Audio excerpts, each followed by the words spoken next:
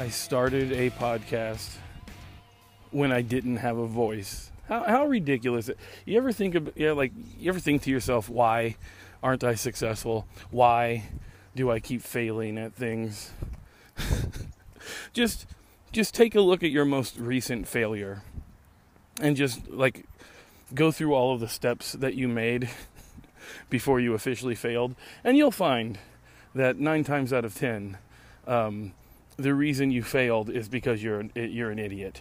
I decided to start a podcast, a piece of media that you only need your voice for, and the occasional royalty-free rockin' tune at the beginning. But I started a piece of media that only requires your voice during a time when I didn't have a voice. It is a struggle to speak. It is a struggle to talk. It's not even a sore throat anymore, because I really don't even have a sore throat. It's just my voice just doesn't want to heal. I don't know if it's my throat. I don't know if it's sinus. I don't know what it is, but it just refuses to fucking heal. And see, here's the thing. I've had a history with sore throats, history with laryngitis, losing my voice or whatever. And here's what's happened for the first 37 years of my life. I'll lose my voice on a Tuesday, do absolutely nothing to take care of it or to nurse myself back to health. I'll just go about my day, without a voice. And then, right around Thursday, my voice comes back, my throat is fine, and I've done nothing. I feel like a Wolverine. Now I'm like reverse Wolverine, because now, the more shit I do to speed the healing process along, the longer it lasts. Now this is day 6, by the way. This is day 6 of having throat problems, voice problems, whatever you want to call it, whatever the fuck it is. So I guess this is just how life is now. This is what happens when you get older. When you start to approach 40, your body just stops. It just you can only do damage to your body. Your body will not take care of itself. I've also had a history of back problems. I would have a backache, and it would be very, very sore, very, very inconvenient for a couple of days. I would do nothing. Again, here's the key. I would do nothing. I would just let time heal the wound, because I've heard somewhere, by the way, that time heals all wounds. Whoever wrote that should be kicked in the nuts. Time, if anything, makes everything worse. But now when I have a back problem, I can't walk for 2 months. What has happened? Today I Googled how to reverse the aging process. Not because I care about living forever. It's just I'm tired of hurting. That's all. I want it to end, or I want to reverse it. So if any of you guys have any suggestions on how to end my life or prolong it, email me, I suppose. But yeah, typically when I have the sore throat, I don't do anything to take care of it. I just continue yelling and screaming at people, and I never rest my voice or do anything you're supposed to do when you have a sore throat.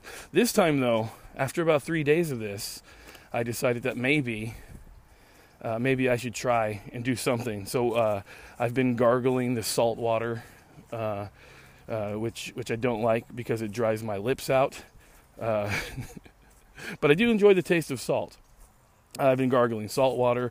I've been drinking the hot tea. I've been trying to conserve. I've been conserving my voice as much as anyone could who speaks into microphones all the goddamn time. By the way, if you can hear voices in the background, I'm at a public park right now. I decided to record this episode 2 while on my walk. I took a little pit stop here at the public park, so you can hear all sorts of dum-dums in the background. Traffic too, possibly. Who knows? But yeah, the point is I've been doing whatever I can do to heal the voice. I've rested it. I've been sucking up on cough drops. I've gargled salt water. I've done the warm tea, and yes, the lemon too. I've added I even went to the store to purchase lemon. That's That's how committed I was to healing this up. But so far, it's only been worse. And what's really bad is it's not like it didn't get progressively worse. It got for the first 3 days, it got worse and worse and worse, and then it got better, a little bit better for a couple of days, and then on the fifth day, yesterday, it was almost as if it was completely healed, and I felt whole again. I felt like a whole again. I felt like a whole again. And then I woke up today and it was fucked. Probably worse than it's been. Anyway, is this interesting at all to anybody listening? The point is, don't turn 40. I think that's the conclusion I've come to. There's just, oh, by the way, I Google like how to take care of a sore throat or a hoarse voice, and the number one thing it tells you to do is not clear your throat. Sometimes I think people just add stuff to the Wikipedia or to the online article with the intent to anger someone. How the fuck am I not gonna clear my throat? It's crazy. Anyway, I'm if you listen to the last episode, I'm still recording this on November 1st. It is still November 1st. It's just later in the day now, and I've gone on my walk, and I noticed something that I don't know if I like this or if I hate this, but it's definitely the reason why I don't decorate my house for Halloween anymore. It's November 1st, and I'm walking around, and I'm walking past the very same houses I walked past yesterday on Halloween. And some of these houses were decked out. Some of these houses, I mean, it was pretty awesome. I walked past this one house it's got like a 20-foot skeleton. Skeleton? Jesus. It's got a 20-foot skeleton. Oh. I was looking at a little kid drive a remote control car, and I got distracted. It had a 20-foot skeleton. This house had a 20-foot skeleton and tombstones everywhere. And it was just all decked out. It must have taken hours to put everything together.